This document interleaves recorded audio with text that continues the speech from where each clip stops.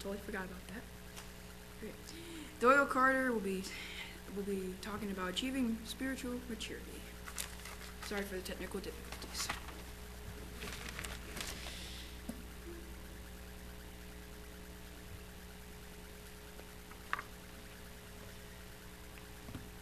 Greetings, everyone.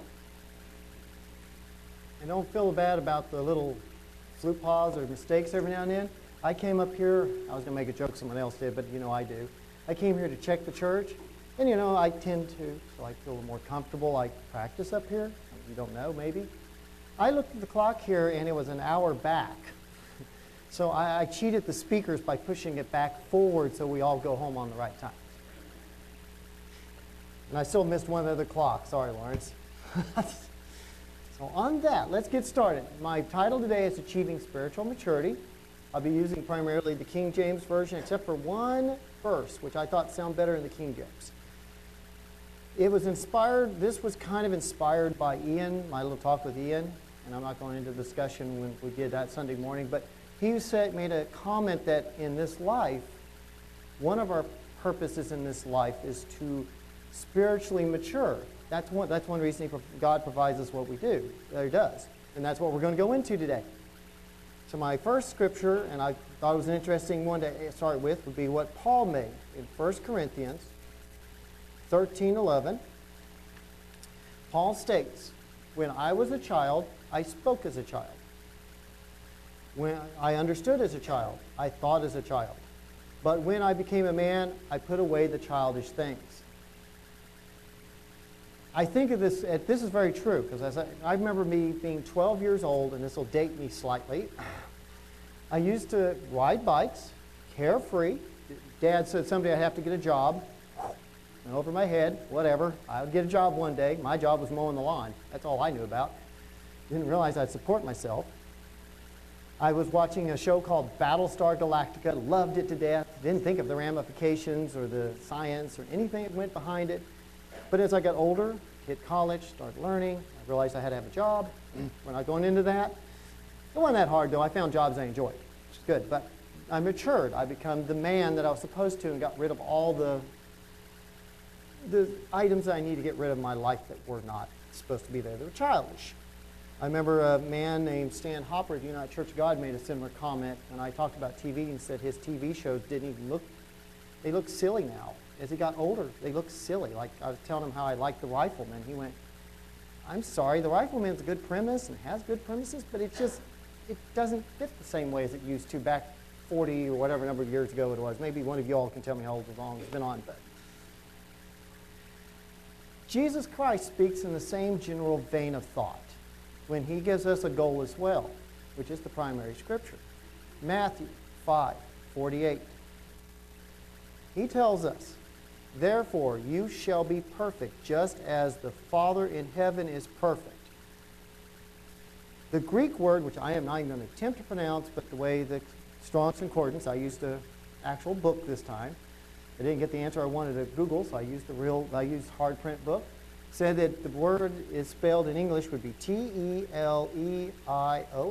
It means perfection, perfect, maturity, or full of age. And being mature is basically being mature. It'd be like, an analogy would be like having a tree seed and having it grow and mature into what it's supposed to, which would be a tree. You know, the whole, or a little puppy. When you start training it, it matures into that dog that you can't live without because he's your best buddy and does what you tell him to do. Now, obviously, we're not perfect. First of all, I'm going to say that right now. And Christ was speaking spiritually. That's how I would take it. How do we achieve this? What's our part? I'm going to go to Solomon. Solomon actually in the end of Ecclesiastes, specifically Ecclesiastes 12:13. He, after writing all his book, his conclusion was, "Let us hear the conclusion of the whole matter. Fear God, keep his commandments, for this is the all of man." So on a human level, that's how he viewed it, to fear God and keep his commandments. And to individually explore those a little bit, let's go into the fear of the Lord. Fear of the Lord. In Proverbs we learn something about the fear of the Lord and what it produces. And I've only picked one, and I'm sure you all can pick multiple scriptures saying the same thing. But in Proverbs 9:10, it says, "The fear of the Lord is the beginning of wisdom, and the knowledge of the Holy One is understanding." So that's what it does. It gives us the beginning of wisdom. As when I started keeping the faith, I probably had that fear of the Lord because I didn't understand the things I know about the law now, about all the stuff why it was good for our lives. I just know God said, don't eat unclean meat. So I just went, okay, yes, sir. I didn't question it. I did what he said. I mean, and it really helped. And the knowledge of the Holy One is understanding. David covers the benefits too, as well. Again, one of those you're very familiar with. Psalms 119, 91 through 100. David says, "Oh, how I love your law. It is my meditation all the day.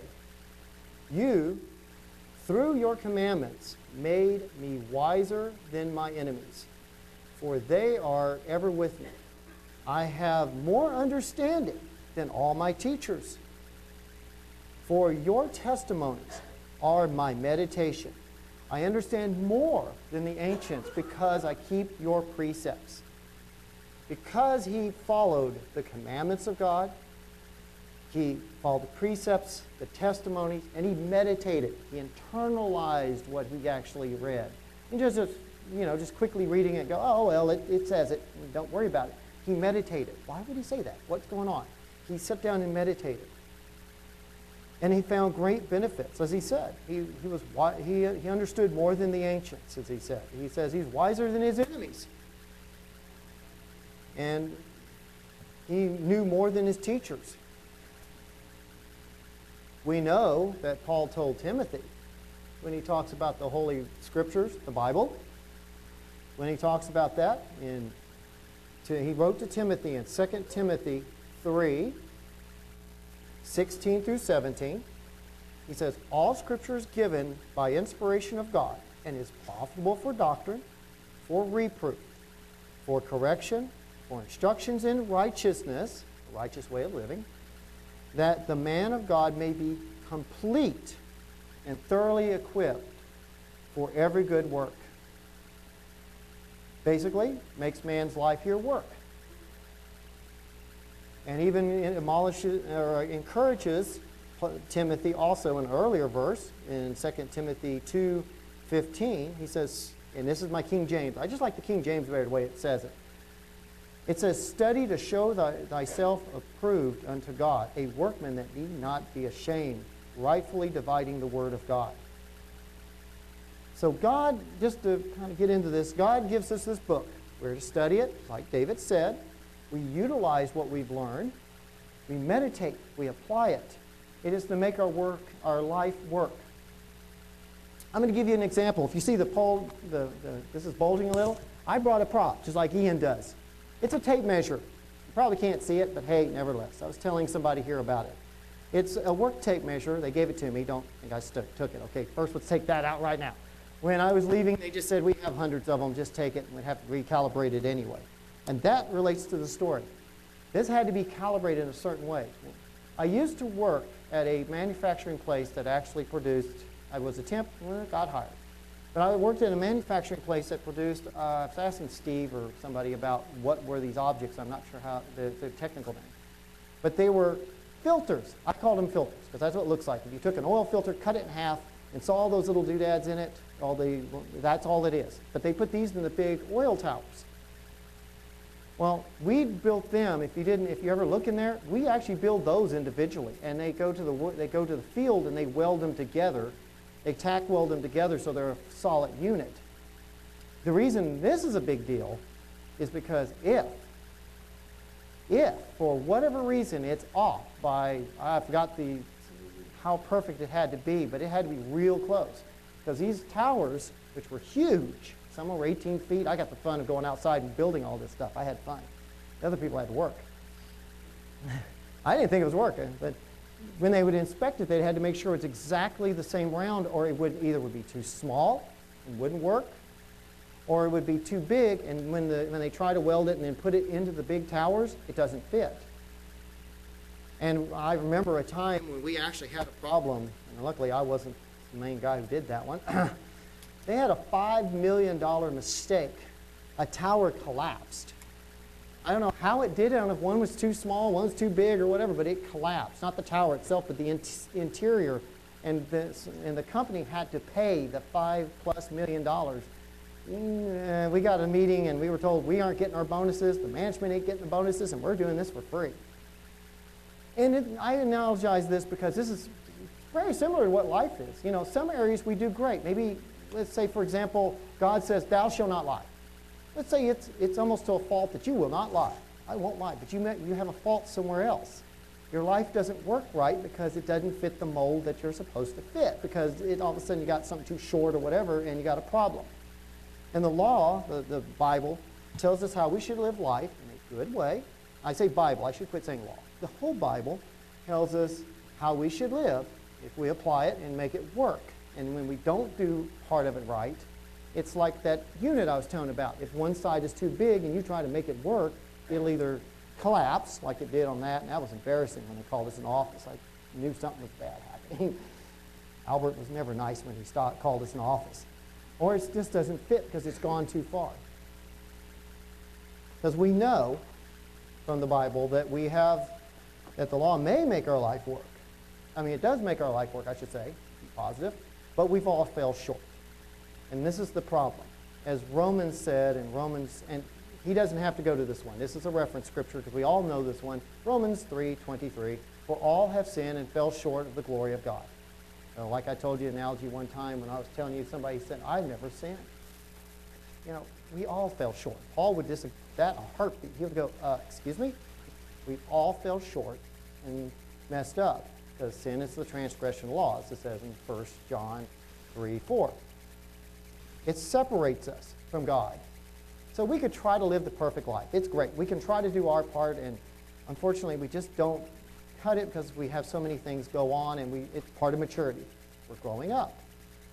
As it says in Isaiah, again a reference, it says, your iniquities have separated you from your God. And if you're writing down notes, it's Isaiah 59:2. This goes to the part where Christ comes in. As my notes say, how does our Heavenly Father and Jesus Christ help us achieve this maturity? Okay, so our part is to do our best we can, try to obey what we learn as our yardstick, the Bible. We try to follow it as best we can to our understanding, which is not good enough because unfortunately we mess up. So here's what Christ does for us. First, there's no real points, it's just the first one that comes up. First, Jesus Christ is our mediator between God and man, or he's our mediator. 1 Timothy 2, verses 5 through 6. For there is one God, one mediator between God and man, or men, the man Jesus Christ, who gave himself a ransom for all to be testified in due time, and it goes on. But he is our mediator, as we're going to find out in the holy days coming up.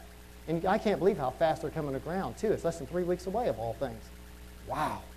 Time goes fast when you get older. It really does. But the Scripture says he gave himself as a ransom. So there you go. He's helping us right there. He's our mediator, so when we mess up, he's there. He's the person. In fact, he goes even further than that.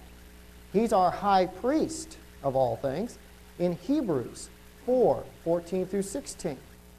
Seeing then that we have a great high priest who has passed through the heavens, Jesus, the Son of God, let us hold fast our confession. For we do not have a high priest who can't sympathize with our weaknesses, but was in all points tempted as we are, yet without sin. Didn't sin. And I knocked a lot of scriptures out there, but there's many places where he says he did not sin. And then then Paul tells, as I assume the writer of the Hebrews was Paul, let us therefore come boldly to the throne of grace, that we may obtain mercy and find grace to help us in times of need. He's our high priest. Some of the roles of the high priest is a mediator. That is true. But like in the Old Testament prophets, they were also leaders of the people. You know, when you read about it in like Isaiah and others, it took a while to figure out that when he talks about high priest, he's also talking about leaders. He's the leader of the people. He's usually the spiritual leader or example as well. As you read the laws, like he was supposed to marry a certain type of women. He's supposed to live a certain life. He cannot marry, only have one wife. He has to live a clean life. And Christ fulfills all that. Like it says, he said he without sin. He didn't sin. So he's the perfect example we can follow. In Jesus' own words, and we're going to read this at Passover, in John 14:6, it says, Jesus said it says, I am the way, the truth, the life. No one comes to the Father except through me. And this is where I disagree with my dad. He kind of thinks that there are like multiple ways of getting to heaven or whatever he calls it. You know, we won't go into my dad's theology. I don't talk to him about it. He thinks everybody's going the same way. And I told him this scripture, and he said, well, that was written by men. I said, that's what Jesus Christ said. It's not what written men. That's what he said. He said, no one can come to the Father except through me. And he says, I am the way. I am the path. I am the way you must follow. He says he's the truth, and he is the life, salvation, that we will run into. So Jesus has provided us a way of salvation by coming to earth, living as one of us. And like we read earlier, he became a ransom to cover our sins if we repent and follow him.